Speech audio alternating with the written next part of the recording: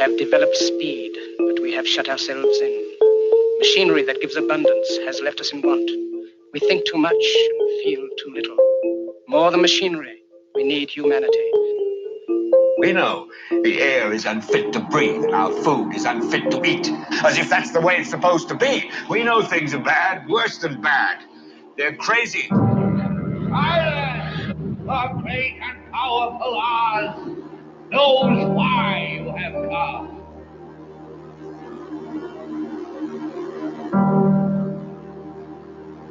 You've got to say, I'm a human being. God damn it. My life has value. You have meddled with the primal forces of nature.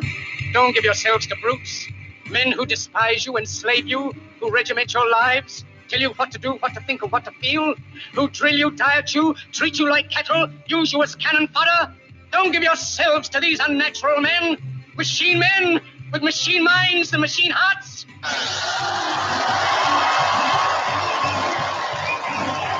Yeah, thank you. You're beautiful. I love you. Yes. You're beautiful. Thank you.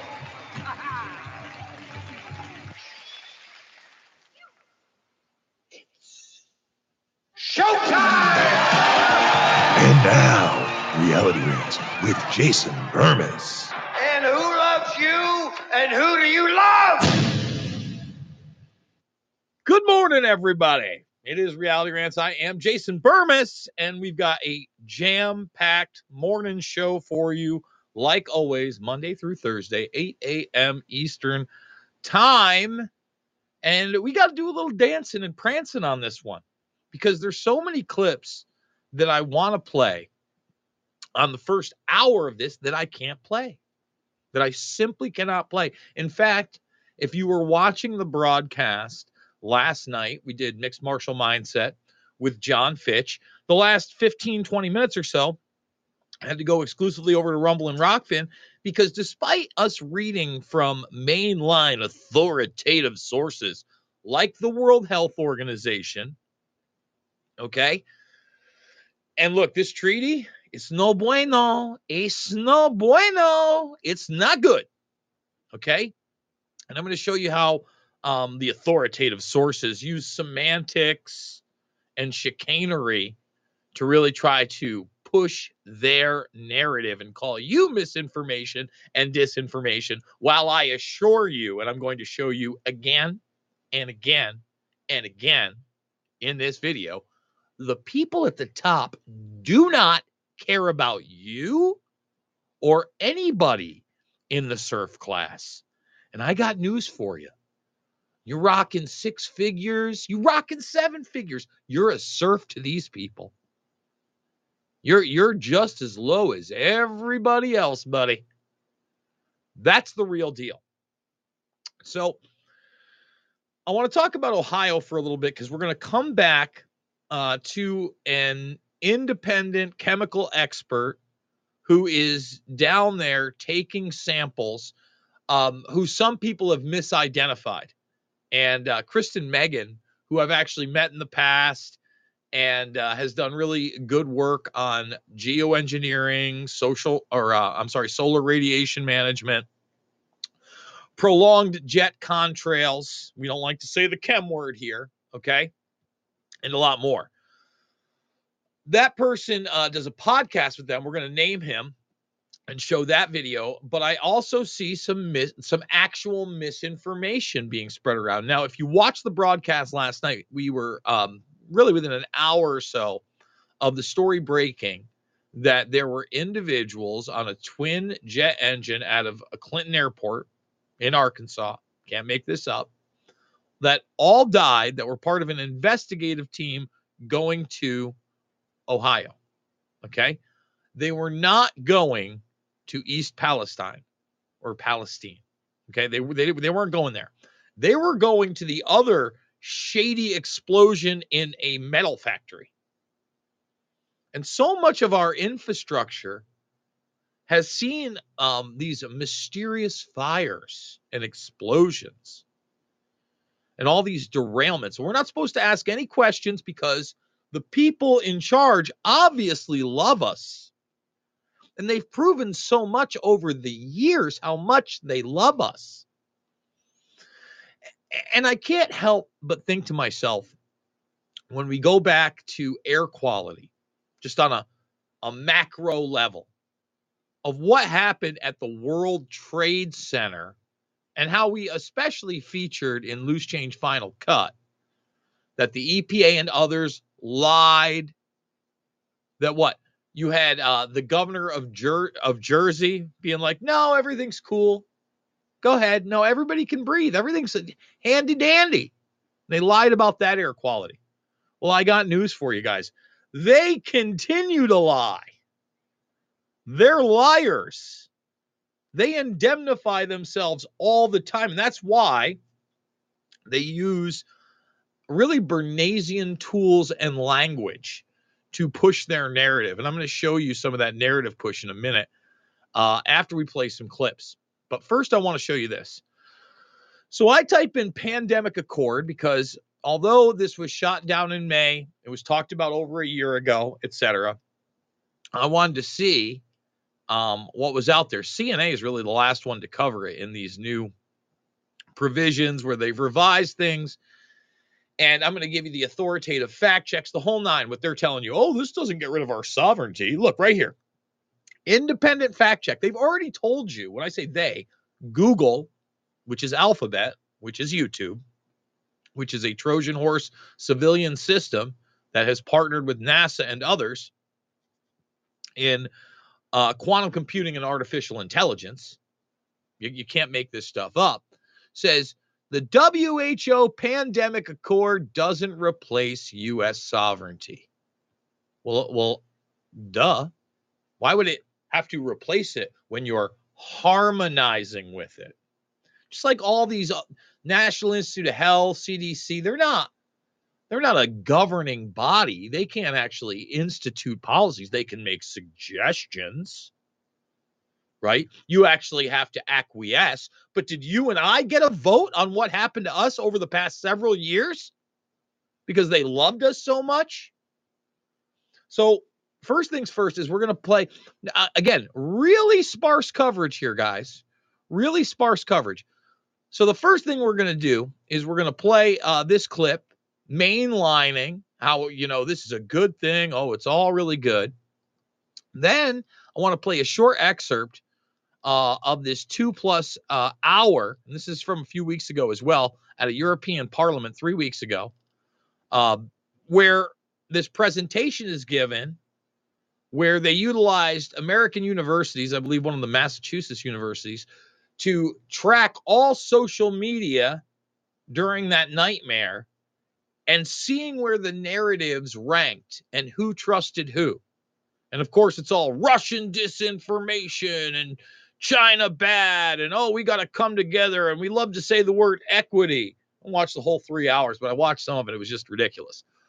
But this part in particular, I thought was extremely important. But first, let's go to this really revisiting of the new pandemic accord. The World Health Organization is set to hold a meeting today in Geneva to review new rules for dealing with pandemics. The Pandemic Accord is the Global Health Agency's effort to shore up defenses against new pathogens after COVID-19 claimed more than 6.6 million lives. The WHO already has a treaty setting out rules and obligations for all countries in case of public health events. Oh, rules and obligations. Wait a minute. I thought this didn't challenge anybody's sovereignty. No, it's harmonizing with it. It doesn't replace anything. But there will be rules and there will be obligations. But the COVID pandemic has cast serious shadows on the agency's ability to investigate and contain major outbreaks. As it should. I mean, again, what cartoon universe are we living in? And I'm going to show you again, most people didn't buy the Johnny nonsense. You know what the most powerful tool of their Johnny nonsense was? It was the televised propaganda, the traditional news outlets. That's how hardcore some people in my generation And the generations previous that are still around have clung to this stuff. Proposals for the new pact include boosting transparency in data sharing and rules on equitable vaccine distribution. Equitable vaccine distribution. I have a Davos clip from 2 weeks ago. It's like a 45-minute panel where I'm not going to play any of it here at YouTube because I can't when I want to say it. But you have a representative from Gavi just saying some of the most outrageous stuff. But again, showing you there's not a want, there's not a demand, there's not a desire for their product. No. As he says it, you may be done with the C word, but the C word ain't done with you. Isn't that lovely? Thank you, Mr. Gavi, man. We spoke earlier to Associate Professor Sanjaya Senanayaka, an infectious diseases specialist at the ANU Medical School, and he says that while the world has endured a fresh pandemic, it may be tricky to enforce rules equally across the globe. Oh, it may be really? Might it be tricky? Tricky rules and obligations. The main factors are making sure that as a planet or as member nations, we're globally prepared to face pandemics and prevent them, of course, before they occur. Again, they told you this is a once in a generation, once in a lifetime thing. Once in 100 years. And you notice how he slips up? He's like, it's for the whole planet or member nations. So I guess the planets that sign on to it, piece of that. Yeah. No, this is about global governance. This is about command and control. This is about a biomedical, fascistic track, trace, and database society rolled into a Johnny nonsense social and carbon credit score. We want to make sure that there's sustained funding. There's no point having all these plans in place if countries, particularly poorer countries, can't afford to incorporate them into their budgets. So that has to be something that will involve global cooperation. And we have to make sure at a World Health Organization level that we promote trust between member nations so they don't feel scared about coming out about an outbreak. And face the problems that South Africa did when they identified some variants because of their very good public health system. Oh, they've got a very good public health system. You know what? A very good public health system, no matter where they lived on Earth, billionaires. The billionaires had great public health systems for some reason. Just so weird that I didn't see billionaires dropping dead during this whole thing. Isn't that odd? We could probably talk about that on the other side when we go to redvoicemedia.com/Jason, redvoicemedia.com/uncensored. So before we get to the narrative management, okay, I want to show you the outright fact check. So first of all, you have the independent fact check over at YouTube, right? Right away. Oh no, the World Health Organization is not, it's not going to replace U.S. sovereignty. Oh, no. Again, it's going to harmonize with it. It's going to have rules and obligations so we can have equitable care and a sustainable healthcare system. Yeah, okay. So here's another one of those in-your-face fact checks. Now, this goes back to the last time before it failed because this is not getting much media coverage. But again, they convened a couple months ago to go over these revisions, and they really want this. They really want it. On May 22nd, the World Health Organization will meet in Geneva to discuss how to best respond to future pandemics. Among the ideas is a U.S. proposed amendment to improve ways of detecting, reporting, and responding to public health events worldwide. Now, I just want everybody to understand what he just said there. A U.S. proposed amendment. So one of the arguments that they're going to say about this is that nobody is beholden to the amendments put forward here in this treaty, right? if there are amendments, of course we're going to enforce them here, whether you or I, who had no say in these amendments or this treaty whatsoever, want to do. We get no say. Some social media users are referring to this as a pandemic treaty and are using the hashtag #StopTheTreaty to voice their opposition to the amendment. Ooh. On a podcast hosted by Steve Bannon, former Minnesota Representative Michelle Bachmann claimed the amendment could give the WHO control over the United States. Several Verify viewers emailed us to ask about these claims. So let's verify. Would the pandemic treaty give the WHO control over governments during a global health crisis? Our sources are the International Health Regulations, proposed amendments to the regulations, and the WHO. The International Health Regulations are part of an international law that outlines the responsibilities of WHO member countries, like the US, when there's a public health emergency. It requires that countries report what's happening and that the WHO offer assistance. Earlier this year, the US proposed several amendments to the regulations based on what we learned during the COVID-19 pandemic. Again, our regulations, our proposed amendments. They include adding early warning criteria, a request to provide genetic sequence data, and outlines a time frame for when and how countries can ask the WHO for support. And a lot of other things that are terrible. But again, we're going to sugarcoat it and softball it. It does not give the WHO authority over member countries. The amendment repeatedly states that countries can reject the WHO's assistance. So, no, the pandemic treaty would not give the WHO control over governments during a global health crisis. How many times do we reject their assistance? So much so that the WHO is still the authoritative source over the largest video platform in the world, the second largest search engine in the world, only behind the first largest search engine in the world, Google, which it is a part of. Okay? And no big deal. Yeah, no big deal. I mean, look at this guy. Hey, look at him. I mean, you can just say no whenever, right? It doesn't give the agency any new authority and only outlines how they can help at the request of a member country. Mm-hmm. With your Verify, I'm Brandon Lewis. Thank you so much, Brandon, because, I always, in my sleep, actually, I'm constantly requesting help from the World Health Organization, okay, to have a better tomorrow and a better life, because I know they love me just like the government loves me. What planet are we on? So we're going to cut into this. This is European Parliament a few weeks ago, okay? And this hearing was the COVID-19's pandemic impact on democracy and fundamental rights in the EU. MEPs will discuss how to tackle misleading and false information, especially on social media.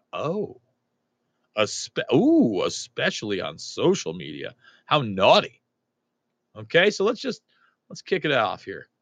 Oh man, that's just not a good spot. Whatever, we're doing it this way. Apart from designing constructive communication tools to bridge people across experiences and divides, our research center has been focusing on identifying who are the social media actors with the greatest influence in the context of the pandemic. Next slide.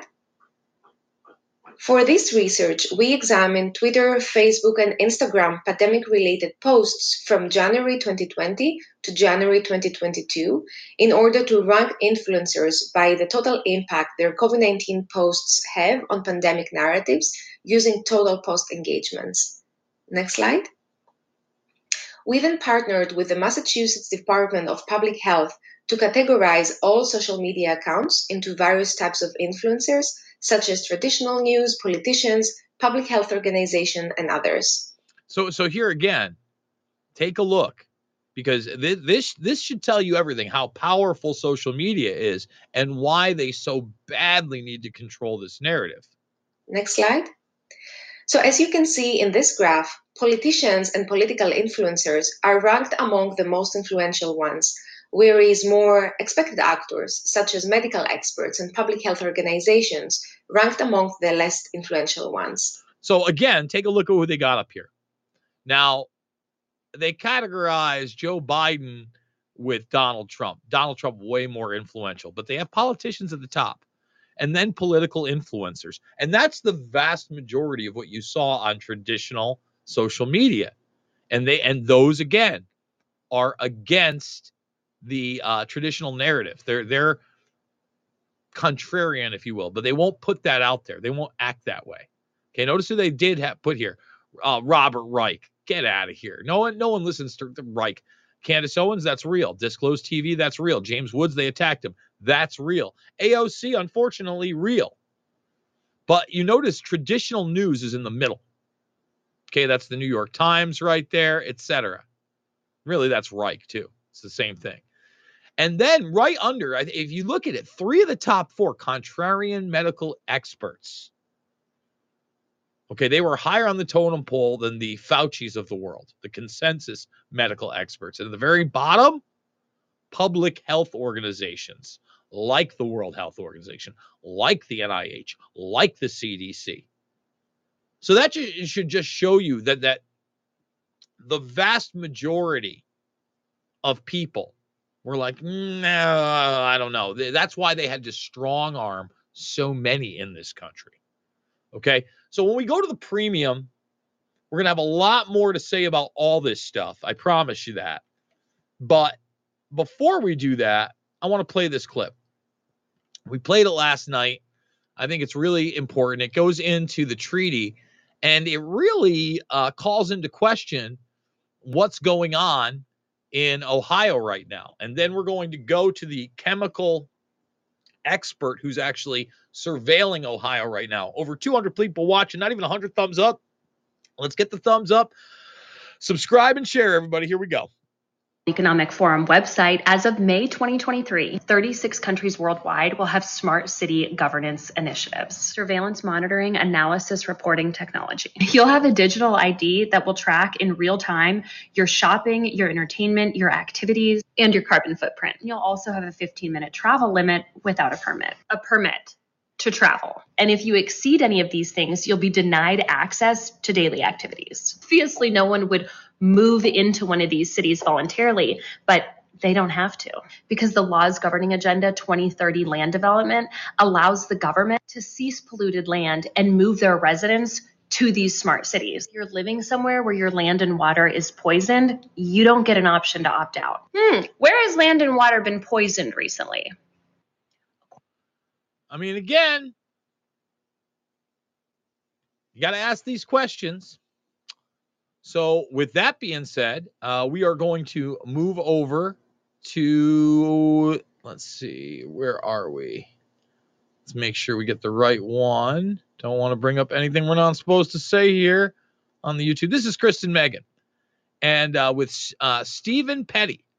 So we're going to actually see Stephen Petty on the scene over in Ohio right here. We're going to be playing these 2 videos, and hopefully our video doesn't get pulled down because we dared to show somebody who's doing, I don't know, independent testing of what seems to be a very, very, very, very effed up situation that emphasizes how much the government obviously loves us. I mean, obviously they love us. We're going to be looking for a lot of chemicals, including dioxin. We're doing a lot of soil sampling and water sampling. My view is that it was a bad decision to release it and burn it. So I have undergraduate and graduate degrees in chemical engineering. I mean, I've brought respirators and stuff with us. The problem is to wear a respirator, you need to know what to protect from, right? Hydrocarbons, acid gases. We're here, I think, the first group independently to try to figure out what's really here, because what they were measuring most of the time is what they call VOCs, which is just some generic. It's not a specific chemical, right? I couldn't, in good conscience, until we get some sampling data, know what to protect against. I've been involved in these before. They know that things are going to dissipate with time, so they measure things that don't really matter. There's evidence that when you burn vinyl chloride poorly, and it was definitely burned poorly because it had such a black plume. If you think of in the old days with a carburetor, if you had the air-fuel ratio wrong and you had black smoke, that meant you had too much fuel not enough air. And that black is carbon, right? So it doesn't combust all the way to CO2. When there's incomplete combustion, there's evidence that part of the vinyl chloride goes to dioxin, and dioxin is one of the most deadly compounds known. If you measured air, it has a lot of components like oxygen, nitrogen. It might have carbon monoxide, right? So if you measure VOCs, volatile organic carbons. That doesn't tell me anything other than you're measuring carbon. But I want to know, is it vinyl chloride? What is the individual component? So they purposely measure with a cheaper instrument total hydrocarbons, but I want to know what the components are. Okay, so he's telling you they're already lying to you. Okay, if you needed any translation on that, they're purposely lying to you, saying they're testing for things to protect you when they're testing for things that will later protect them in court. Okay, and offset their knowledge of what the situation really was. So let's listen another minute or so with this gentleman. This is Stephen Petty on the scene over in Ohio. You were the guy that made all the decisions. Would you have done a controlled burn? Well, there's the lie. It wasn't a controlled burn, it was an uncontrolled burn. See, I'm a chemical engineer as well as a top health and safety guy. I've got undergraduate and graduate degrees in chemical engineering. You're the first actual expert that we've gotten to speak to. In your opinion, why do you believe that it was an uncontrolled burn? Why are you using that terminology when so far everywhere else we've seen that it was a controlled burn? You can go to a place called West Liverpool downriver, and that's where they burn hazardous waste. And in a hazardous waste situation, they very carefully control the temperature and the amount of oxygen so that they get complete combustion, right? It's time, temperature, and amount of the air-fuel ratio. There's no controlling of the amount of air that gets in there. That's why you saw all that soot. So it's not a controlled burn, because a controlled burn would have to be like in a furnace or in your car or some system where you control the fuel, in other words, the vinyl chloride and the amount of oxygen. So they didn't do that. So it's an uncontrolled burn. One of the worst ways to determine exposure in general is to smell it, because if you smell the odor, guess what? You're already exposed, right? And how long have you been doing this? 30 years. I'm in most of the big named lawsuits as the exposure expert. It's a privilege. I get called in to try to figure some of this stuff out. So that's my job always, is what really happened, What really happened, It's a privilege to go up against these monsters and liars and haters of humanity. No, I'm in all the big cases. These clips are going viral and need to. I'm already following the gentleman at Petty Podcast 1 is where you can follow him. That is Stephen Petty. Okay. And once again, to really drive home and emphasize how much these people love you and how much they care about you, obviously, it's obvious how much they love you. You need only look to the Nord Stream pipeline attack and all that lovely stuff that's coming out from the bottom of the ocean. Okay. If you believe them on any level, and when I say them, I'm talking about the establishment predator class that's selling you on a narrative that we're killing the planet and need to reduce our carbon footprints, and that, carbon dioxide is the evil of all evils. Well, they just released it all in a mass genocide suicide attempt to the planet, apparently.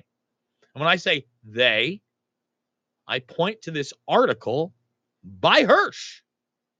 All right, that still the mainstream media, other than Fox News, hasn't touched. Won't touch it. And it's extensive. And again, dollars to donuts, the guy got 80+% of it right.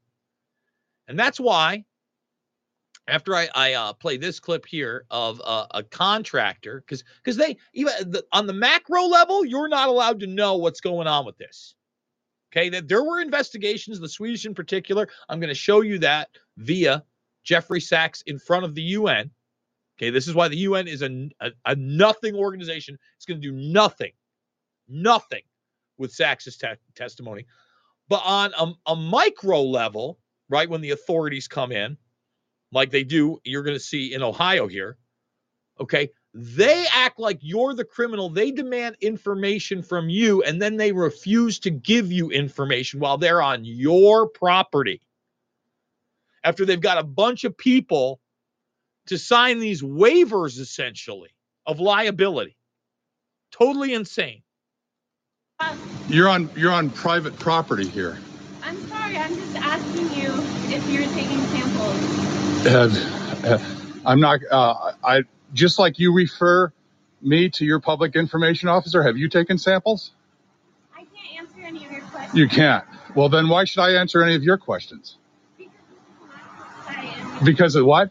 We need to know who's coming and going on this site. But this is private property. Down here. You're standing on private property right now. I'm sorry, but I need to know. And you know what? I'm sorry, I need to know. And her partner's in the corner here, by that blue tarp. Let's bring that out so you can see this angle. So they're in his backyard. Okay, and anybody who has a local sewage system knows what this is, like the creek that's running through. And they got their nice little equipment on. They're taking their samples. They want to find out, are you taking samples? Oh, I can't tell you anything. I have to check with my public information officer. Okay. You're on private property. I'm sorry. The landowner doesn't want you trespassing. Like these people. Doesn't matter. We're the boss. Okay. So look, there's a few things I may disagree with Sachs about. You know, he pushes the sustainability stuff and the climate change stuff. But this is about 8 minutes of him addressing the United Nations, making them confront the reality of the pipeline incident and the absurdity of the excuses and the front stories that we've gotten. And I mean, again, are you going to see this on CNN or MSNBC? Huh? Is that happening? Doubtful. By doubtful, I mean not a chance in hell. Not a snowball's chance in hell. My name is Jeffrey Sachs. I am university professor at Columbia University.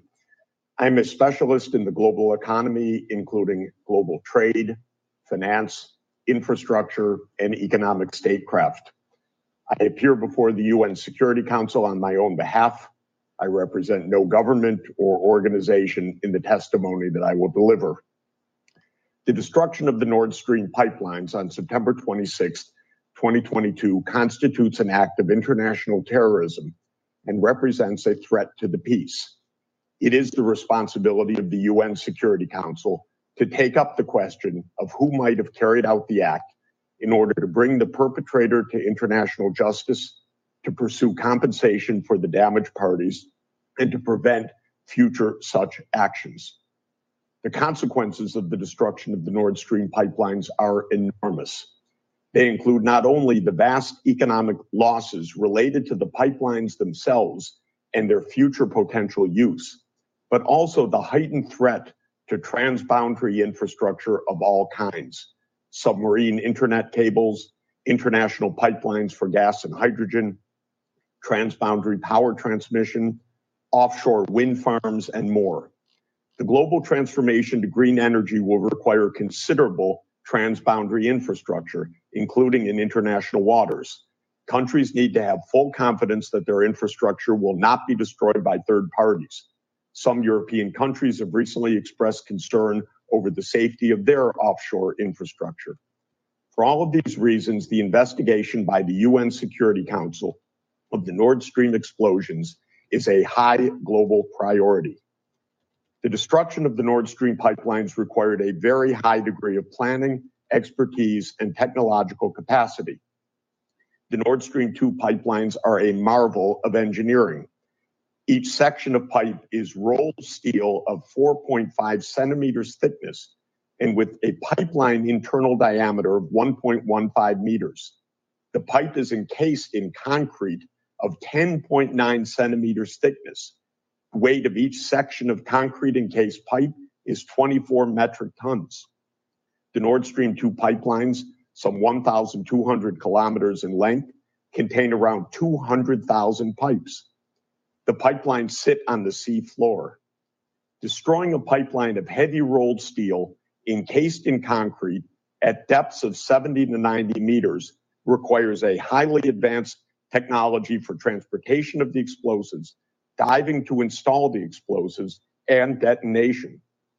To do so undetected in the exclusive economic zones of Denmark and Sweden adds greatly to the complexity of the operation.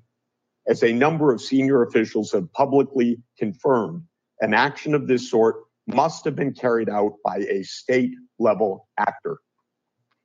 Only a handful of state-level actors have both the technical capacity and access to the Baltic Sea to have carried out this action. include the United States, Russia, the United Kingdom, Poland, Norway, Germany, Denmark, and Sweden, either individually or in some combination. Ukraine lacks the necessary technologies as well as access to the Baltic Sea. A recent report by the Washington Post revealed that the intelligence agencies of the NATO countries have privately concluded that there is no evidence whatsoever that Russia carried out this action. This also comports with the fact that Russia had no obvious motive to carry out this act of terrorism on its own critical infrastructure. Indeed, Russia is likely to bear considerable expenses to repair the pipelines. 3 countries have reportedly carried out investigations of the Nord Stream terrorism: Denmark, Germany, and Sweden. These countries presumably know much more about the circumstances of the terrorist attack. Sweden, in particular, has perhaps the most to tell the world about the crime scene, which its divers investigated. Yet instead of sharing this information globally, Sweden has kept the results of its investigation secret from the rest of the world. Sweden has refused to share its findings with Russia and turned down a joint investigation with Denmark and Germany. In the interest of global peace, the UN Security Council should require these countries to immediately turn over the results of their investigations to the UN Security Council. There is only one detailed account to date of the Nord Stream destruction, the one recently put forward by investigative journalist Seymour Hersh, ostensibly based on information leaked by Hersh by an unnamed source. Hersh attributes the Nord Stream destruction to a decision ordered by US President Joe Biden and carried out by US agents in a covert operation that Hersh describes in detail. The White House has described Hersh's account as, quote, completely and utterly false, unquote, but did not offer any information contradicting Hersh's account and did not offer any alternative explanation. Senior US officials made statements before and after the Nord Stream destruction that showed the US animus towards the pipelines. On January 27, 2022, Undersecretary of State Victoria Nuland tweeted, quote, if Russia invades Ukraine, one way or another, Nord Stream 2 will not move forward, end quote. On February 7th, President Biden said, quote, if Russia invades again, then there will be no longer Nord Stream 2. We will bring an end to it, end quote. When asked by the reporter how he would do that, he responded, quote, I promise you we will be able to do it, end quote. On September 30th, 2022, immediately following the terrorist attack on the pipeline, Secretary of State Antony Blinken declared that the destruction of the pipeline is, quote, also a tremendous opportunity.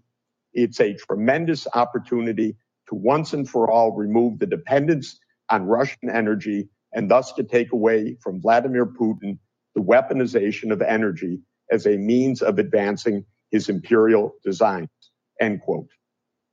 On January 28th, 2023, Undersecretary Nuland declared in testimony to Senator Ted Cruz in the US Senate, quote, I am, and I think the administration is, very gratified to know that Nord Stream 2 is now, as you like to say, a hunk of metal at the bottom of the sea, end quote.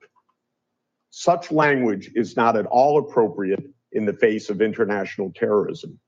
I hope that the United States, together with all other Security Council members, will condemn this act of international terrorism and join together in an urgent UN Security Council-led investigation of this international crime in order to determine the truth.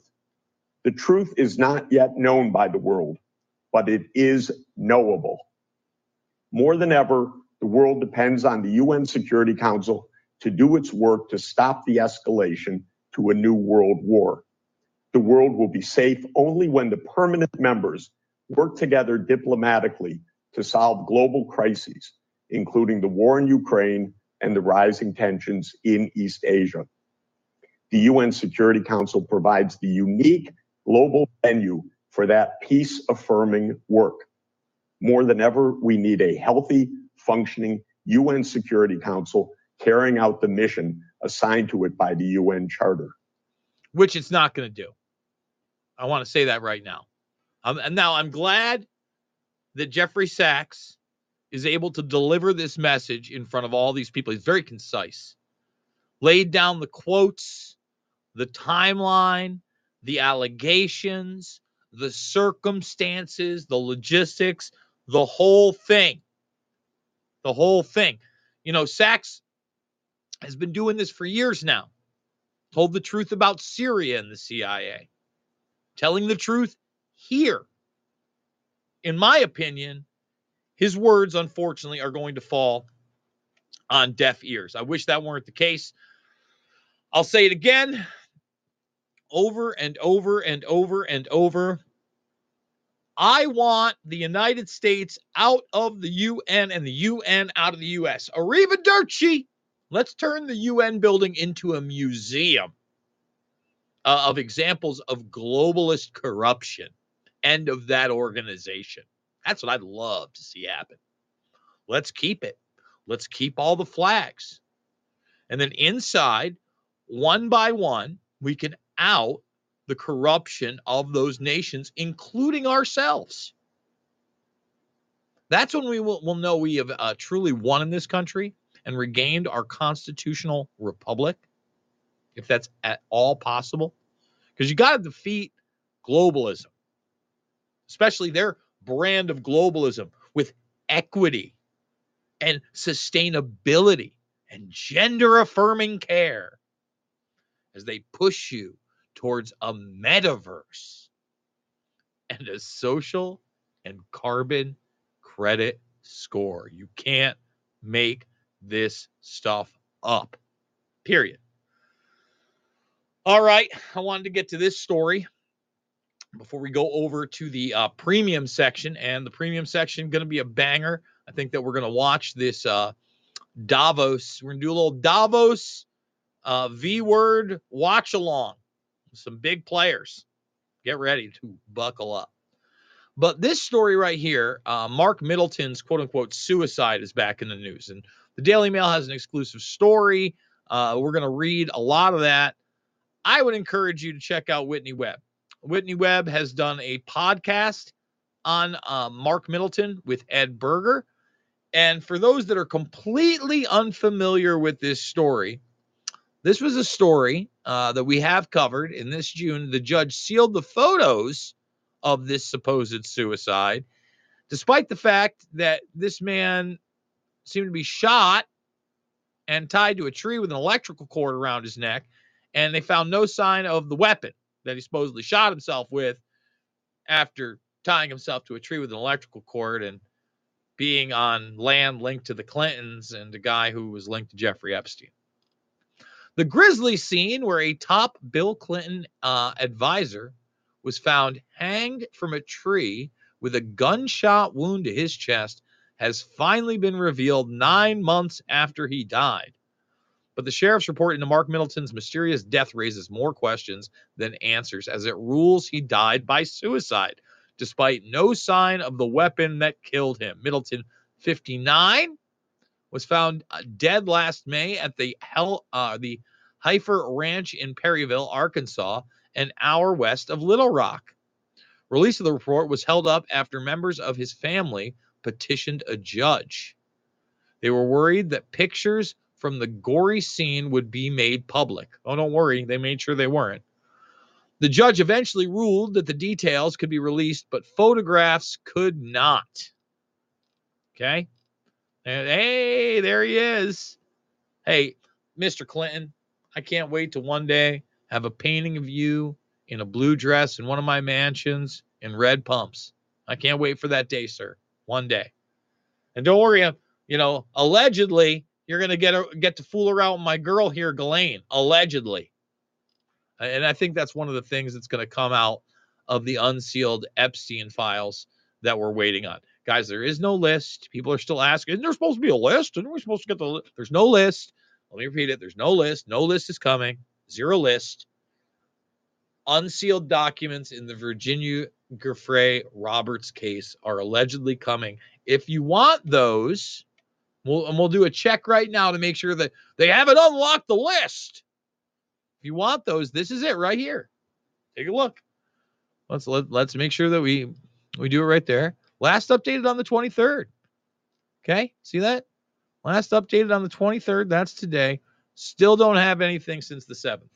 Okay, just pointing that out. Want to get that out there. The report, written by Perry County Sheriff Deputy Jeremy Lawson, says he was called to the ranch by worker Samantha McElroy, who had found Middleton's abandoned black BMW SUV. McElroy, 46, then walked around a cottage on the ranch. Almost immediately after stepping around the corner of the cottage, she started yelling, wrote Lawson. I'll bet. I mean, you see something that grisly, you better start yelling. Upon reaching the back of the cottage, she pointed towards the rear of the property and asked if that was a person. I could see what at first appeared to be a man sitting near a tree. As my eyes focused better, I could see a rope of some type going from the tree limb to the male. Lawson said it was clear that Middleton was dead. I could see that he had a gunshot wound to the chest and that he had a knot tied in an extension cord that was around his neck, and it was attached to the limb directly above him. The deputy said a search for Middleton's vehicle turned up 3 boxes of buckshot and a gun case, but no weapon. Huh. That's weird, isn't it? This is a whole weird scenario here. The details give fresh insight into the death of Middleton, a married father of 2, daughters aged 18 and 20, who was found dead on May 7th of last year. Okay? And there he is with his family. You never know when you're tied up with these kind of characters, when your day might be coming. All right? And there's a list of what we know about Jeffrey Epstein's visit to the Clinton White House. Forget about the flight logs, etc., which we only have partial ones. I mean, just take a look. And he basically says, hey, I was the Clinton initiative. I was the guy. It's me, Jeffrey Epstein. How you like me now? Middleton was a special advisor to Bill Clinton in the 1990s and signed Jeffrey Epstein into the White House on 7 of the 17 times the late pedo visited. Middleton also flew on Epstein's jet, nicknamed the Lolita Express. Most recently, he had been working for his family's HVAC business in Little Rock. The police report was released to DailyMail.com by the Perry County Sheriff's Office. According to the Arkansas Times, Middleton's family said he was suffering from depression. Yeah, I'll bet they said that. Middleton's life in recent years was a world away from the power he enjoyed in the 1990s. Maybe he got sick of being around a bunch of sociopathic, psychopathic, social climbing monster minions of a predator class. Who knows? But too late, buddy. You want to dance with the devil? Things happen. White House visitor, logs previously reported DailyMail.com, showed that he appears as the authorizing signatory on 7 of Epstein's White House visits, most of which were to the West Wing. In addition to being a special assistant to the president, Middleton was also an assistant to the chief of staff, Thomas Mack McClarty. Middleton left the White House in February of 95 and was accused of setting himself up as an international deal maker, exactly the kind of person that would appeal to Epstein. I'll bet he appealed to Epstein.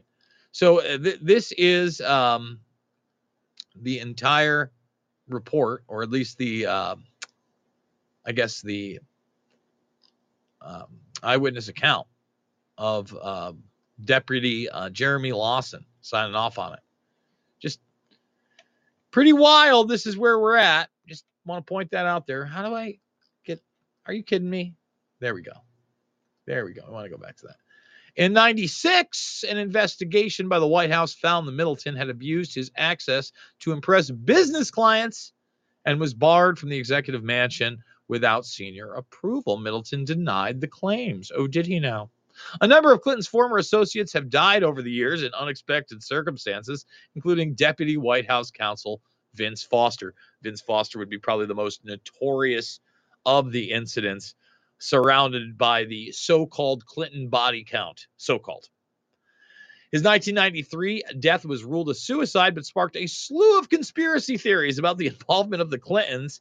After Epstein hanged himself while awaiting trial in 2019, Donald Trump retweeted conspiracy theories that Clinton was involved. Others whose deaths have been linked to the Clintons without foundation have been Seth Rich, the Democratic National Committee staffer, who was murdered in 2016 with no culprit having been found. I really don't like that they threw the Seth Rich stuff in there at the end either. You know, hey, I'm glad the Daily Mail is doing these stories because you're not seeing them anywhere else. But that's why you want to be involved with Whitney Webb, because Whitney Webb is the real deal, Holyfield. And once again, you can follow her at _. Whitney Webb. You can find this very well worth your time. Whitney does a great job out there. So a couple of more stories before we, I'm just going to show these. We're going to be playing this video. Yep, we got that video. We got this video here. Doctors not allowed in hospitals at Sarasota Memorial Hospital if you don't go along with their great narrative. Even though nobody trusts their great narrative, you got to have a bunch of people that need a paycheck, all right, that are spineless, and will just continue to go along with whatever they're told. That's dangerous, by the way. It's real dangerous. So we got a couple of those clips, but wanted to play this really quickly. Okay, and this is a clip of the amount of Starlinks that now surround Earth. All right, this is a little graph ski, a movable graph ski and hutch, if you will. Okay, now, I mean, take a look. Every little red dot represents a Starlink satellite. Take a look. Whole lot of them, huh? I'm moving around. I'm just saying it's pretty interesting. I pause it there. But what I wanted to do, see, I didn't want that one being the next one. That's the CubeSats. Actually, this could be a good one. So this is the Transformers conference. These are representatives. She's a representative of Rocketdyne, but you also have representatives of NASA. And when you talk about these global satellite networks, you often have to talk about cube satellites. Okay. And once again, the ones that seem to be smaller in stature seem to be the ones that are in low Earth orbit. And then it seems like we have a balloon satellite system for the most part of large scale satellites like the one we saw with the quote unquote Chinese spy balloon.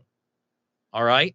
So first of all, let's talk about these CubeSats and really how let's show you one before we even get going. I think that'll be a good thing.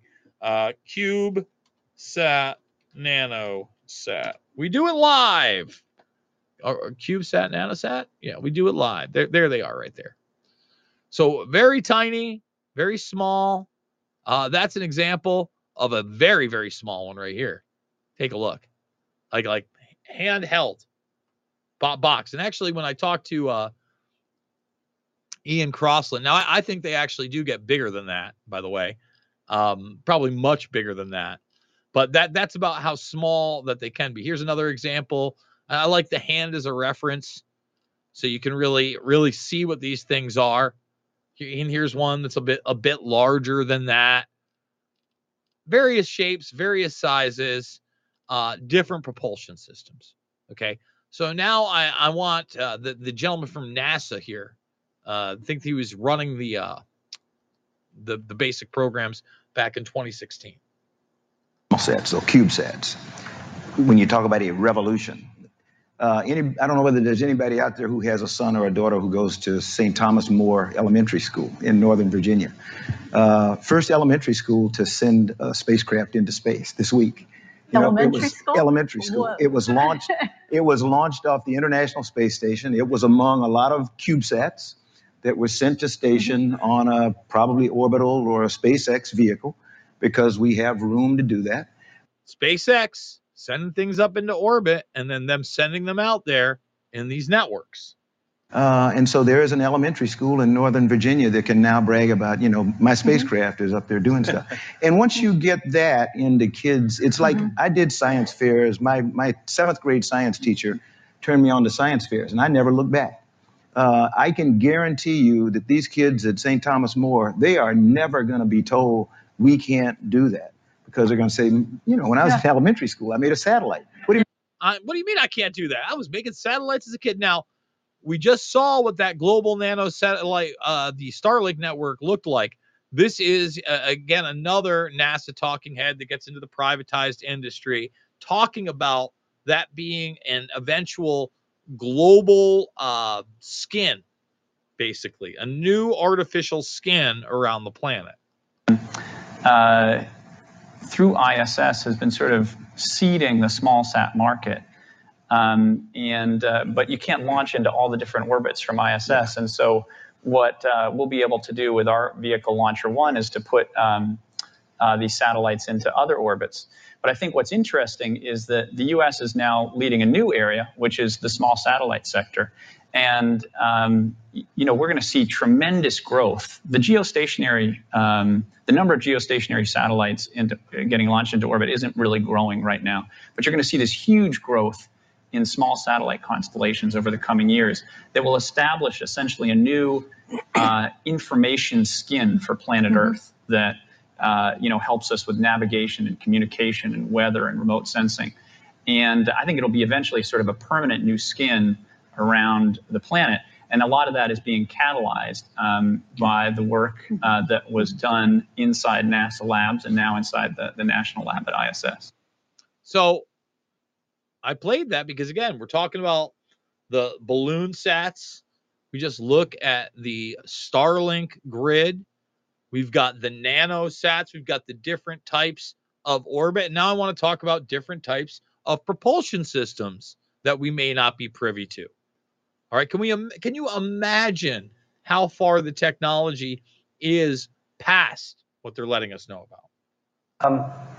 Things like solar electric propulsion, another thing I like saying. So kind of blow our hair back. Give us a sense of like what you guys are working on, that's really cool and how it fits into all this. We're working on, like we said, we support government, we support commercial, and we do primarily propulsion, which is engines, big engines, motors, those type of things, as well as power. The key things, neat things we're working on today, we're doing ion propulsion, which is a form of electric propulsion, and it reduces the mass. You talk about bringing the cost down. Everything we throw off the planet now has to go on a rocket that costs quite a bit of money. So the smaller you can make it, the cheaper it gets. So we have solar electric propulsion that we'll be putting on these next missions. We're working the technology on NASA contracts and internal, and it'll half or 1/10 the size, depending on how we do that. So that's one thing. And it looks just like, you see the blue glow from the old Star Trek, it looks just like that. And it is like that. Oh, and it is like that. We've got other propulsion systems.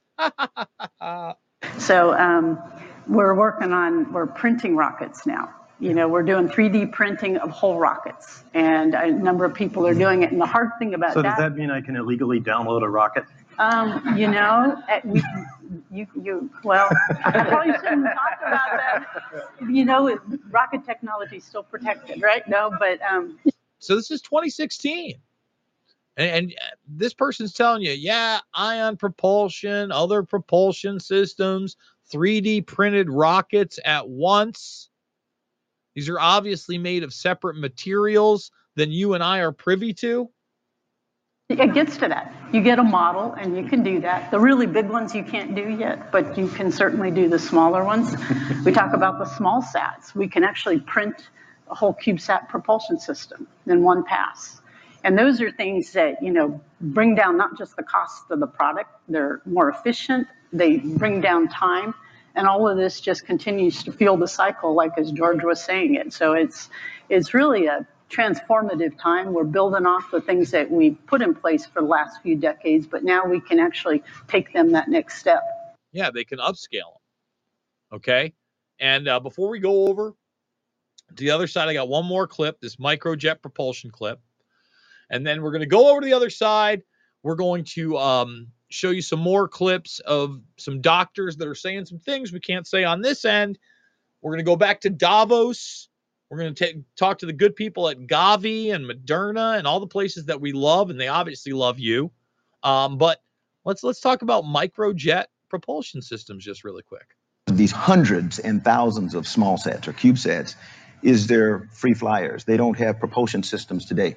Julie and other propulsion companies are working on microjet jets. They're micro rockets. So in a CubeSat that has the brains from Andy's telephone and a camera that came out of his telephone, it's going to have a little microjet from Julie's I'd really company and rather you others. got your own And phone. they're going to be able to maneuver around, but most importantly, they're going to be able to comply with the law that says when you put a vehicle in space, it's got to be able to be controlled for a controlled reentry where it will not harm anybody on the ground. And we're going to be able to do that. So there it is, guys. That's where we're at right now. Okay. One at a time, we're going to say goodbye. Come on over to redvoicemedia.com, redvoicemedia.com/Jason, or you can go over to the Podbean right now, listen to the rest of the broadcast. Remember, every day we do this, we release another one from 2 weeks ago, free over at redvoicemedia.com/uncensored. The links are down below for you guys to support me. When we go over to the other side, I'm going to show you this doctor who was kicked out of speaking. Even today, guys, here we are almost 3 years later. You still can't say certain things. So with that being said, YouTube, you're going to be the first ones that we say goodbye to. Goodbye, YouTube. See you later, Rumble. Rockfin, I love you. And Twitter, Arriva Dirty. I believe I've already gotten the text. We are good to go. And just cut the streaming off over on the other end over here. And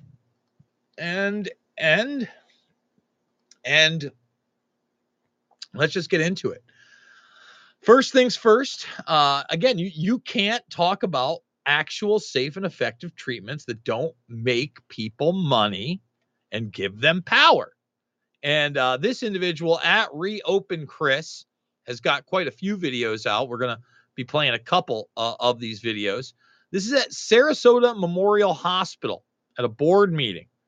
Okay. John Little was kicked out after testifying to the effectiveness of ivermectin to treat COVID-19. This is what they do. The people with the guns and the outfits come over and say, bye-bye. Bye now. Get on out of here. What were the outcomes that we had? And we used an independent third party who basically said we had 24% better outcomes than our peer group. And there's the other guy here, like the other thug right there. Oh, I'm not in my suit, but it's time to go now, sir. It's time. We don't need any truth here. Thank you. We're not trying to save lives here. Thank you. I just wanted to let her know I'm wearing this white coat. I'm not employed. I'm not a contracted physician. I'm able to speak my mind. That's why I asked her. I said, thank you for your advocacy for patients and doctors. Wow, this is how it's done here. Not here. We kill people here. That's what we do. We follow the World Health Organization. Not here, buddy. All right. Second thing is to follow the money. I'm kind of a numbers guy. And did the hospital benefit, or was there any? Sir, you're not allowed to videotape. You're not allowed to record that. You can videotape the public So meeting. can't videotape him. What are we doing to him? Interesting. He said I can't video what's happening out there. The doctor and the patient. And any doctor that wanted to prescribe ivermectin or any medical treatment that they felt was best for the patient was not allowed from the hospital. Yeah, they're not allowed to do that. And look, you got this guy still in his mask right here. This guy still in his mask right here. This guy still in his mask right here. Okay, so here's a female doctor that works at that hospital who's going to lay it down and say, I mean, this is still happening. What do you think of all this? What do you think about the report and everything? So sadly, this is what we knew was going to happen, but Does anybody have a piece of paper? Are you I'm recording. Okay. It's too bad that it happened because it wasn't a show about that the doctors are bad or that the staff is bad or malicious. This is just that they are simply following orders and forbidding use of FDA-approved drugs, which have been shown to decrease morbidity and mortality with COVID. So we know now the vaccines are dangerous. The drugs that were used and remdesivir has been taken away. WHO says it's not effective. It's not safe. Don't use it. We're still using it. Right. You're still using remdesivir. They're still using remdesivir.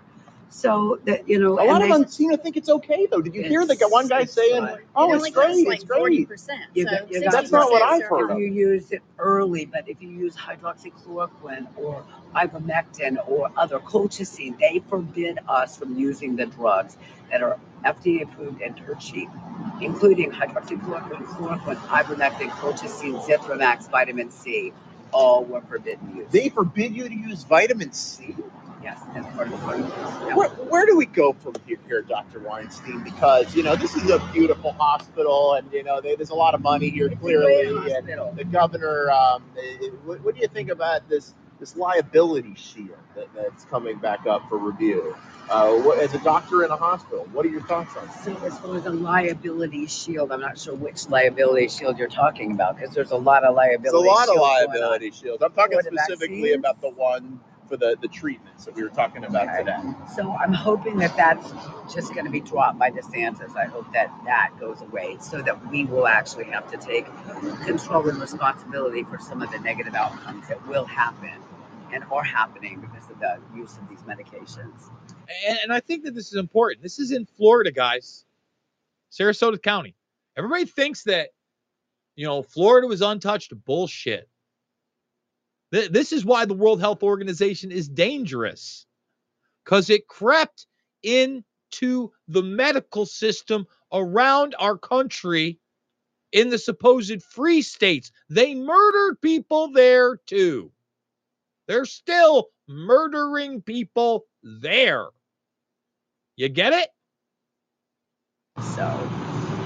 Well, where did you talk in there? I think I heard you talking there. Well, yeah, I did. I think I got 3 minutes you on. of not being able to say I have documentation that they've changed the vaccination expiration dates for Pfizer, Moderna, and J&J, all to be 12/31 of 2069. You were the one holding up the mayor's report. Yes. So I've got that's not the mayor's report. That is just the package insert to the vaccines. That's the J&J vaccine. All of them are all going.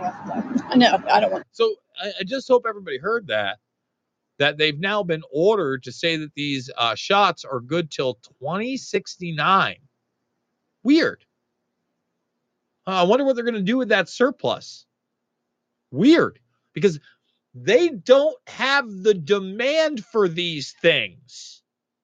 Yes. But I've got tons of my patients. I take a picture of their photo cards. It was, but she just said she was leaving. She didn't want to get arrested. And I'm like, well, shit, I don't want to get arrested either. Registered.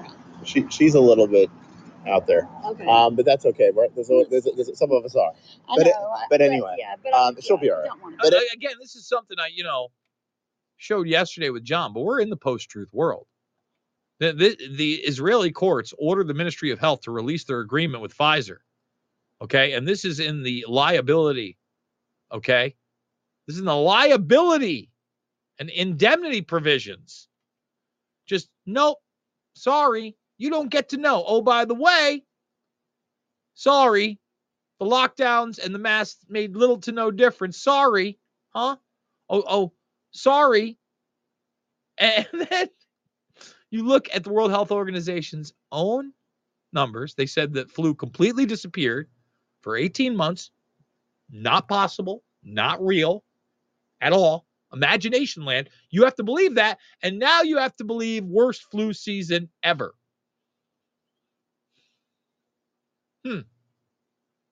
Weird. Just odd, huh? Let's let this woman continue. And now again, the hate and lie shots.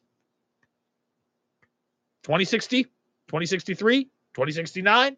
Hell, why not 2099? Why not? Make it a nice little fun number. Anyway, so that thing you're holding up. That's a package insert to the vaccine from J&J, but they're all blank. Every one of them is blank. And it's not just blank inserts, huh? Yeah, Nothing. This must be a conspiracy theory. No. Wait a minute. No. This is a doctor who is J&J. internal medicine in this very hospital. This is a J&J package insert. And why did they even make it look like it had something on it worth reading? Because most doctors don't ever open it up. It's blank. This is what's inside the J&J vaccine. This says J&J COVID vaccine right there. Okay. Nothing. and it is completely blank. All right, the expiration dates on my patient's vaccine cards now are saying 12/31 of 69, 2069. What kind of biologic, what kind of drug has got a 47-year shelf life? None. What about these biologics? They don't.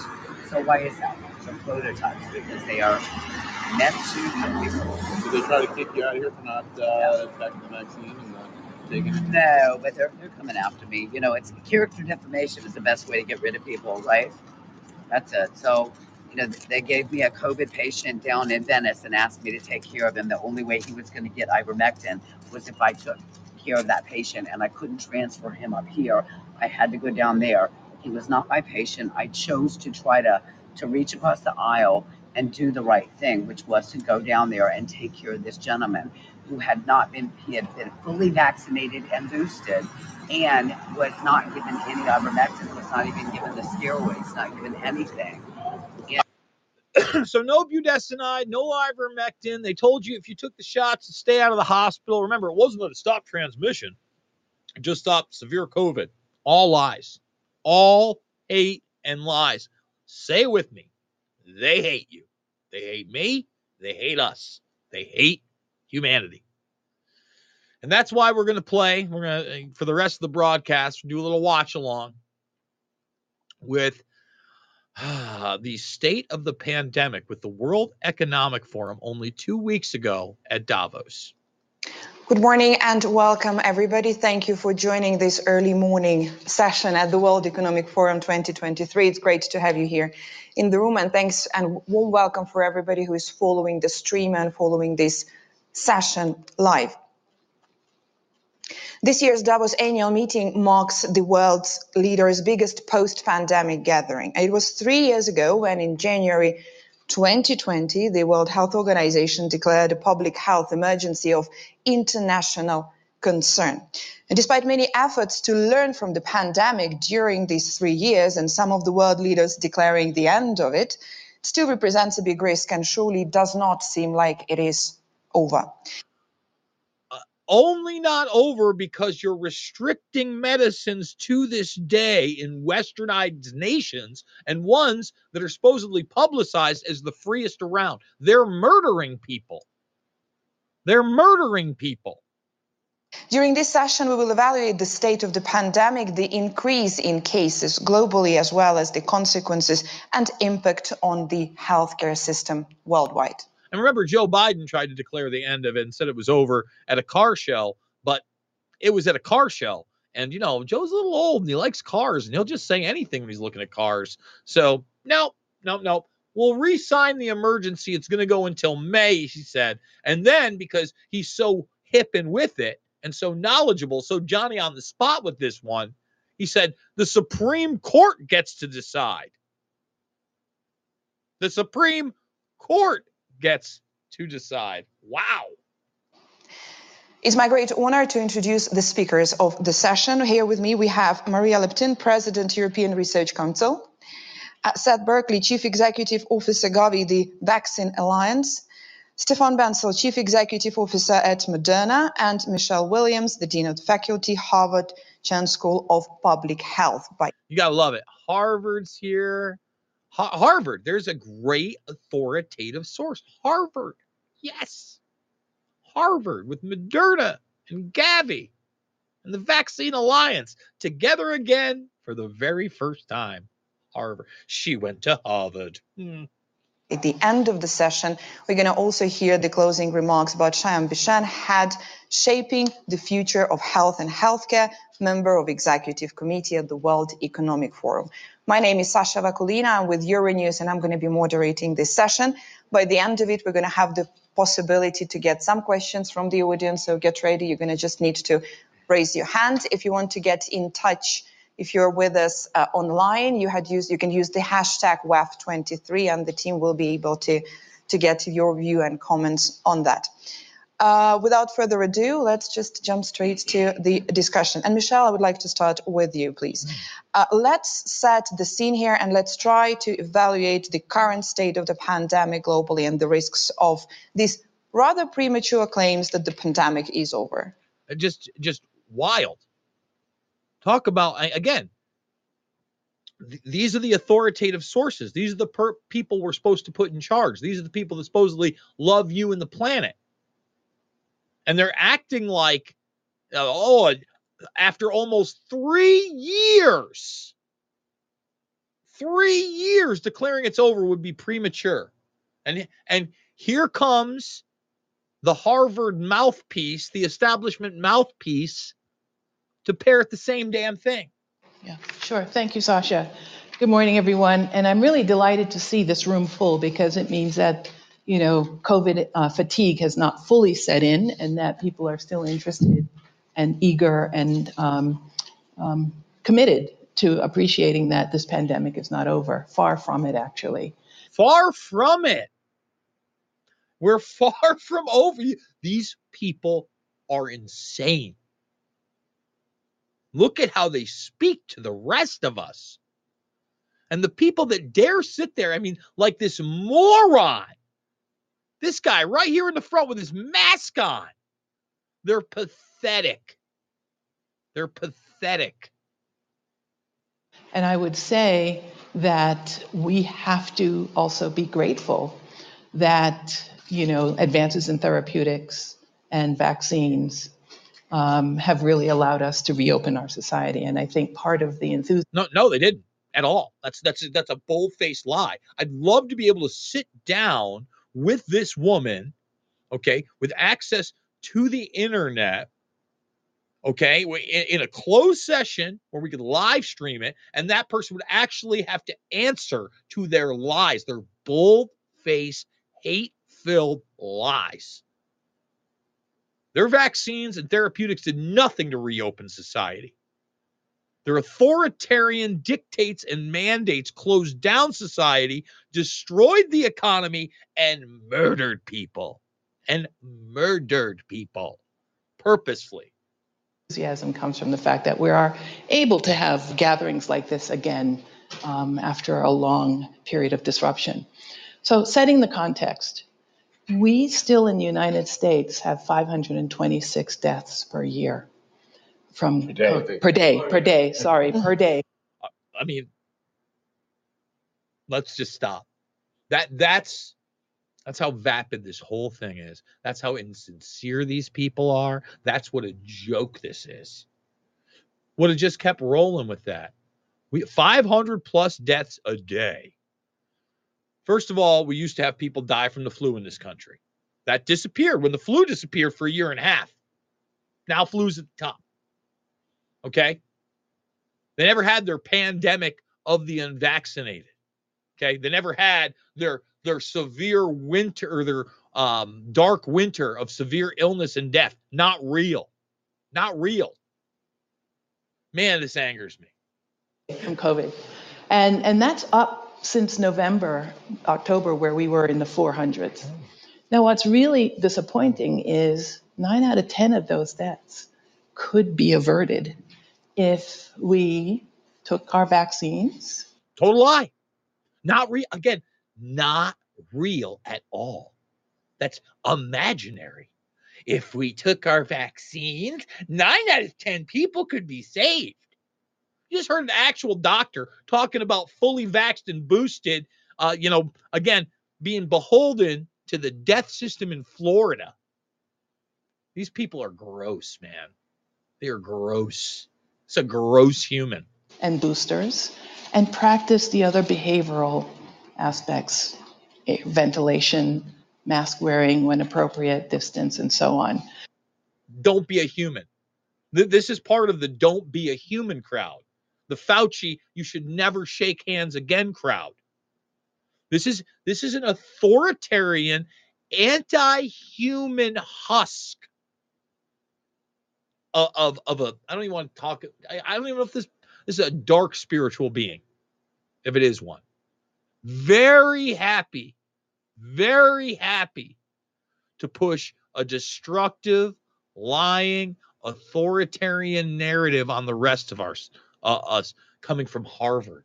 Ooh, I came from Harvard.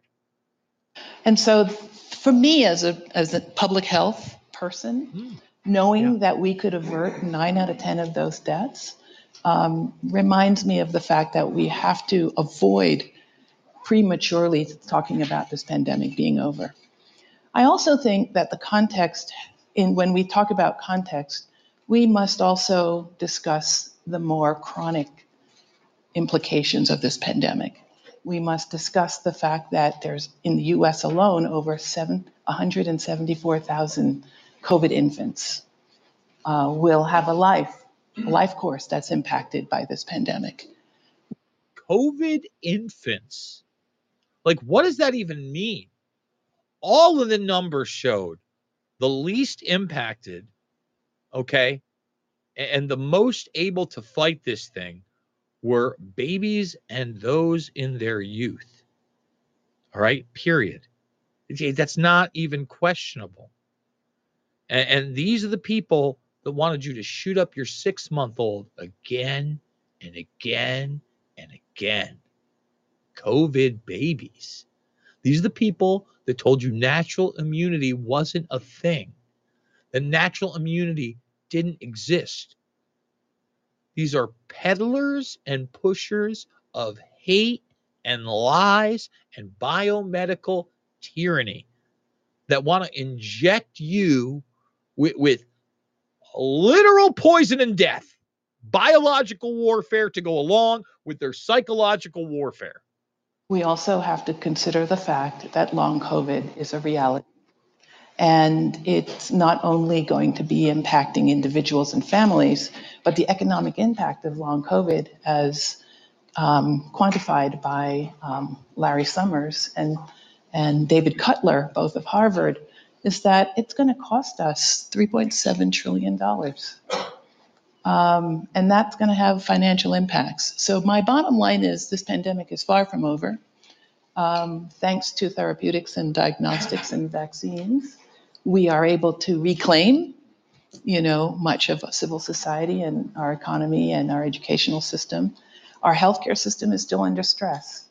And what I hope people will understand is the vaccine not only protects individuals from transmission and severity, but it protects our health systems. A blatant lie. I mean, this person said this 2 weeks ago. It stops transmission. They just don't care. The Harvard lady just said the shots stop transmission. These people should be sued into the ground. They should be held criminally accountable. This woman deserves to spend the rest of her life in prison. That's where that lady belongs, in prison. Because the truth of the matter is that lady and her friends have done more damage and killed more people than any local gang that maybe I discussed with Ray on yesterday's broadcast. Okay? This is the real cartel right here. We're able to have a functional or almost functional health system because we don't have the kinds of severe disease that we were facing in 2020. And we need to also recognize that our health systems have to recover as well. We have burnout from our healthcare workers, and we have case mixes of chronic diseases that are worse now and require more intensive medical intervention than before.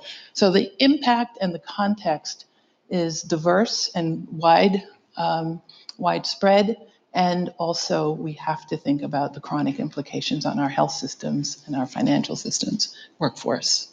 Yeah, you got rid of all the good doctors and nurses that tried to step up and speak out. Okay, you did that. Absolutely. You people are pure poison. You are pure poison. And then you're actually being honest about the fact that there's an uptick in all these chronic illnesses, etc., because you injected hate and lies into people and you've compromised their immune systems. That's the reality. That's the reality. Wow. Absolutely, and we're going to discuss that a little later to go into more details because it's, as you said, such an important aspect with the total, if I may say, calling it the burnout of the whole of the health system generally. Let's talk a little about vaccination. They refuse to see cancer patients. They refused to see people who had heart conditions. They're still in New York and other places making you mask up to go to the doctors. This is repulsive. And I want to go for the next question to Seth Berkley. Let's assess the results of the COVID-19 vaccine delivery partnership, because this is the initiative from Gavi, the Vaccine Alliance, UNICEF, the World Health Organization, to support and accelerate vaccine delivery in low and middle income countries. This is such an important issue. Let's try to see where we are there with this program. For Seth. And this is what makes me want to vomit. These people constantly act like, oh, this is going to be about equity and the poor countries didn't get the vaccine. Really? So a bunch of them must have just died. Oh, wait, that didn't happen. In fact, we're seeing more excess deaths in countries that did get the hate and lie shot. And what's interesting about what this guy says, all right, first of all, he admits that within 367 days, I think, that they had their hate and lie shot via their Moderna stuff. So we thought 18 months, 2 years would have been quick. 367 days we were injecting people. Wow. Now we have to figure a way to scale it up and make other poor people take it. What? So thanks, Sasha. And let me start. First of all, it's great to be back in person. 3 years ago, we sat here in Davos and we didn't know where this was going to go. There were some political leaders saying, it's going nowhere. But Stefan was part of the conversation, and Richard Hatchett and I sat down and said, the last pandemic with flu, the developing world got no vaccines. They were all bought up by wealthy countries. So we knew that was what was going to happen if this turned into a global pandemic. And so we started this concept of COVAX, which we brought lots of other people into. Yeah, we made sure that, look, we wanted to distribute this globally and try to inject as many children, men and women, as we possibly could with this. Make it mandatory. Also indemnify us and make us totally not liable for the fact that we just poisoned the global populace. And the idea was to try to solve that problem. First of all, the science was amazing. I'm sure Stefan will talk about that. 327 days. If you had asked us. Did I say 367 days? Less than a year. 327 days. That's how much the science loved you. 327 days. Hey, but it's okay because we had emergency use authorization. And DARPA had partnered with Moderna back in 2013. We were ready to go, baby. Adept and protect. We had thought maybe we could get there 18 months, 2 years. So extraordinary, advancements in the science. But on the policy side as well, we did our first dose in the developing world 39 days after the first dose was done in a wealthy country. Of course, it should be the same day, but that's, a record. And what we were able to do then was to bring doses to the developing world. Now, it wasn't smooth. It didn't go well. But in the first year, we had put a goal together of 950 million doses, because that's what we thought we could get for low and lower middle income countries. And we ended up with about 930 million doses. So we came close to that. Today, the lower income countries, the half of the countries that are lower income, have a coverage rate of 53% of primary vaccination, as opposed to a global total of 64%. So absolutely not equity, and particularly in the elderly, a 66% coverage should be way higher. Health workers better, 81% coverage. But to answer your question we realized that given the disparities were still there at the beginning of 2022, there were 34 countries with less than 10% coverage. And we intensified a program, both providing finance and technical assistance. And today there are 7 countries with less than 10% coverage. And as you can imagine, 6 of those are quite fragile countries with fragile health systems. Fragile health systems. So I want people to really understand that. The only 7 countries at first only had 10% vaccination rates. That's how much they propagandize people. They literally got probably around half the global populace, close to half the global populace, to at least take doses 1 and 2. That's scary, man. That's scary. And even if you didn't want them, you notice how he talked about healthcare workers being in that 80 plus percentile. Yeah, because you fired their ass. You did the same thing to state workers.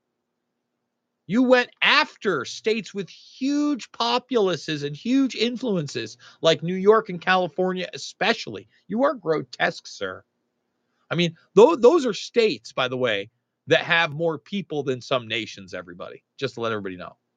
So one of the challenges is how to take a system that, we at Gavi provide vaccines for about half of the world's children, but those are mostly pediatric vaccines. We do campaigns for yellow fever and epidemic diseases in older populations, but for routine, there is no routine system for adults. So what countries had to do is adapt their systems, use their health workers. It's one of the reasons there's burnout. Of course, there were also a lot of health worker deaths, and these are challenges that we should talk about.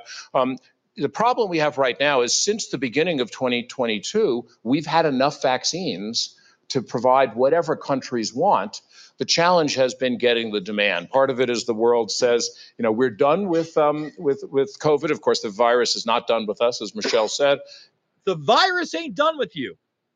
So again, he's telling you since the beginning of 2022 now, since the beginning of 2022, the last 14 months, we got plenty, whatever you want. And remember, I told you from the very beginning, it was 2 to 5 shots bare minimum they were going to try to sell you on, and then 1 every 6 months to a year. What do they do? That exact damn thing. And now they're telling you basically every 2 months you go get your booster. You get it 6 times a year. Just shoot it up, baby. After all, this guy's got vaccines to sell. He's got vaccines to sell. He doesn't know where to get rid of them. COVID's not done with you yet. And what we really need to do is make sure that policymakers understand that, we're continuing to see new variants, and we've been lucky that we haven't had one with very severe disease or one that can escape existing immunity. But there's no reason to think that may not happen. So there is no existing immunity with the hate and lies shots that these people gave you. They never stop transmission, like the liar said next to you. Okay, by the time they put these things out, even if you believed it, there would be a mutation and another variant. Delta, Omicron, bivalent, right? The XBBY. Sounds like a fucking droid from Star Wars. Get out of here. These are the real cartel kids. These are the real capos. The best thing we can do is use the preventive methods, but also make sure we vaccinate our high-risk populations so they're protected against severe disease and death. Let's go more a little bit into the new variants and subvariants. And I'm going to go with the new variants and those new variants and subvariants. Let's get into it. Yeah. Stefan Bancel. Let's talk about vaccine development, because we've heard how it happened, obviously, with COVID-19 starting from 2022 and how extraordinary the process was also in terms of the speed. How is development, adoption, and scaling of vaccine going on when it comes for different variants and subvariants? Because this is one of the big concerns as we're all here now and we're discussing, we understand the context, and this is a great deal. Sure. Good morning, and thank you for having me on the panel. So the great news versus 2020, where we are today, is we have manufacturing capacity. As Seth knows, when the pandemic happened, Moderna had made 100,000 doses in 2019 for the whole year. So, he kind of slips up there. Now, I don't know whether or not that he misspeaks. I know that this is the clip that's gone viral where he talks about 100,000 doses in 2019. Now, once again, you listen to that guy, and first of all, we didn't acknowledge the virus was even a thing until January of 2020. That's a problem, right? That's a big issue. But again, when you're working with mRNA in the Defense Department, maybe it's not a slip up. So within 327 days of them sequencing the virus and identifying it, that's when you supposedly got the first hate and lies shot, not 2019. That is a problem. And I remember walking after Davos into the office of my head of manufacturing, and I say, how we make 1 billion doses next year? So, let's go back. Because he could just be talking about It's bizarre because it's the only product they've ever put out was their hate and lies mRNA shot for COVID. So let's play it. Versus 2020, where we are today, is we have manufacturing capacity. As Seth knows, when the pandemic started right from the beginning. Me on the panel. So the great news versus 2020, where we are today, is we have manufacturing capacity. As Seth knows, when the pandemic happened, Moderna had made 100,000 doses in 2019 for the whole year. And I remember walking after Davos into the office of my head of manufacturing, and I say, how do we make 1 billion doses next year? How do we notice how do we make, is it 1 billion doses or $1 billion for next year? And you look at me a bit funny, say, what?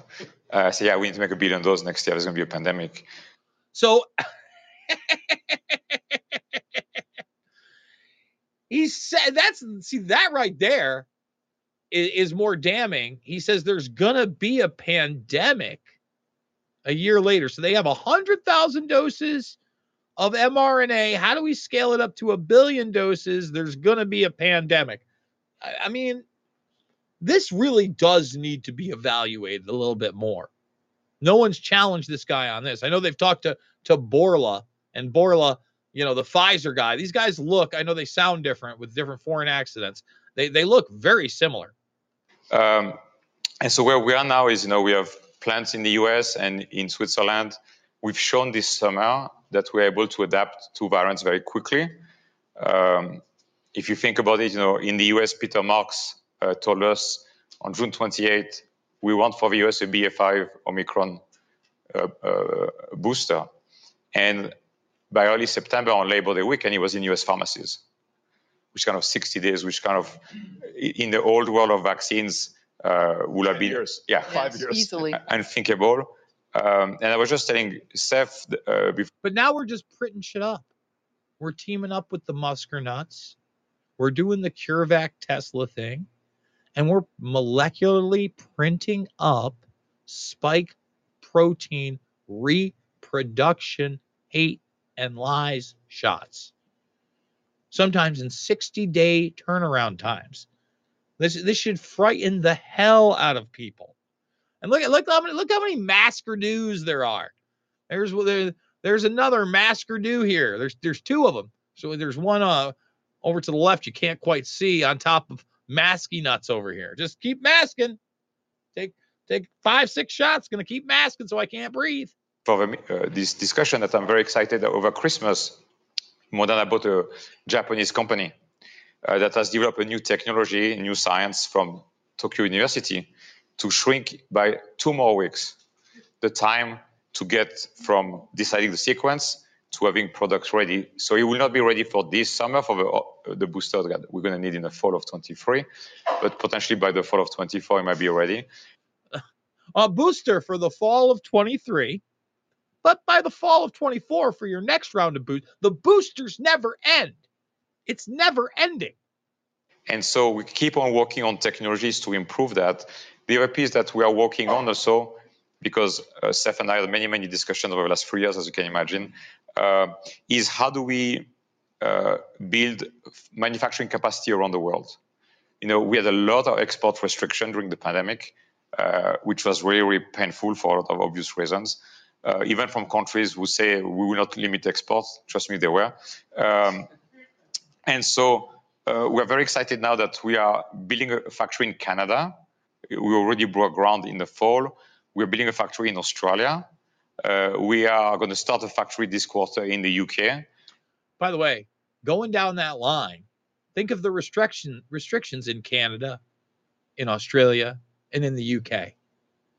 So it's like, hey, we're going to have manufacturing sites in the most dystopic of the westernized nations during this COVID-19 84 nightmare. Buckle up. We got all the shots you want. We're ready to print away. If only we had a pandemic accord that our customers would sign on to and give their authority over to a corrupt World Health Organization, if only.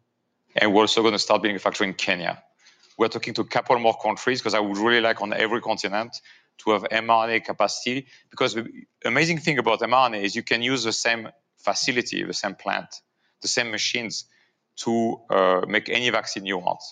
For example, last night we announced we have positive data on our RSV vaccine for phase 3 with a very high 84% efficacy on the vaccine. As many of you know, there's no vaccine against RSV, and too many people get sick and die every year of RSV, both in the elderly and also it's a big problem for toddlers. This guy's just going to nod to anything. This is their moneymaker. He's wearing the SDGs, the Sustainable Development Goals, on a pin on his chest. Blah. And so we can use exactly the same machines in the same plant to make the other vaccine. So the flexibility is what I think also gives me hopes, not only for the variants that nature might throw at us, but also for other vaccines. Well, it's interesting how you say that, 3 years ago, some of this speed and some of those days, and how you say this, and now we can speed it up even more. Something like that was not even possible or thinkable to be discussed 3 years ago, even when we went into COVID, right? What, are you deaf, lady? Like this is what I mean. This person's not a journalist. It's not a moderator. It's a mouthpiece. Did you not hear what he just said? He talked about 2019 and 2020 and being ready for it. What are you talking about? I mean, again, on so many levels, we are being gaslit. We are not allowed to ask an obvious question. And the talking head Muppet is just there to push the narrative along, no matter what's even said to them.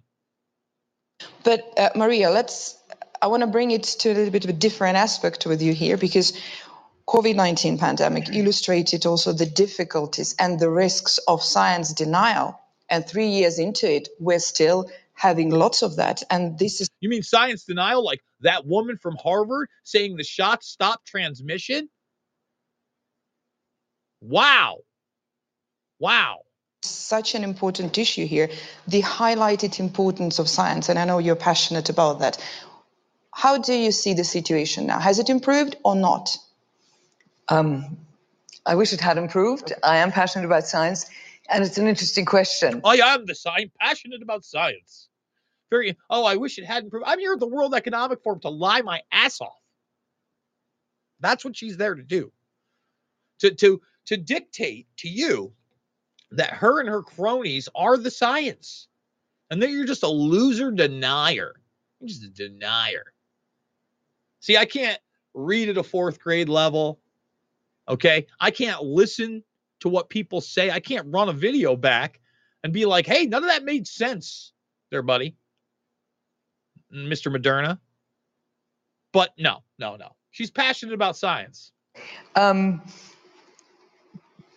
Perhaps interestingly, 2 of the countries which were most successful in getting good coverage of vaccination based this not at all on getting their citizens to try and understand the science. One is Bhutan, where they were very successful in preparing a campaign and involved. They asked, they were sensitive to the country's needs, to the citizens' needs, involved in informing the religious establishment, and in fact using them in finding the right time and date. And they got fantastic coverage. No science was explained. The other example I know of is Portugal, where the campaign was handed to a retired army general. And the army general just treated the country as his troops, and he rallied the troops. He declared it as a war that the country, in patriotic passion, was going to fight together. And so, yeah, well, let's run military operations and compromise religious institutes, and then we don't have to tell them anything about the science. They had up there, I think they were leading in Europe, if not the world. So, no science. Let's remember that. Good planning, good thinking and integration in one country, and the right sort of attitude in another. We scientists, and I'm totally behind the scientists who were asked constantly at the beginning of the campaign, we did what scientists do. We expressed our knowledge and our uncertainty.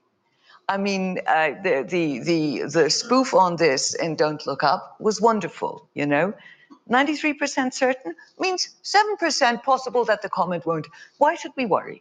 And so I don't blame any of the scientists, neither in my own country, Germany, nor Fauci in America, or any of the scientists who pronounced publicly. The trouble is that many citizens don't understand uncertainty as part of the scientific method. And if I say today, this is my best belief with that uncertainty, and somebody else says tomorrow, you didn't do that experiment right, you didn't, that's the way we are. So we've got to go so profoundly into educating citizens about the scientific method if we want better trust in science. And the bad news is, who is it going to be? It's not going to be us, because we're the ones who are mistrusted. I'm now a Brussels scientific official. You represent academia, can never trust them. Industry. The academia person said that the hate and lie shots stop transmission. And that if people just listen to the authoritarian mandates and stop touching each other and wore masks, that 9 out of 10 lives could be saved. You guys are fucking liars. That's why no one trusts your ass.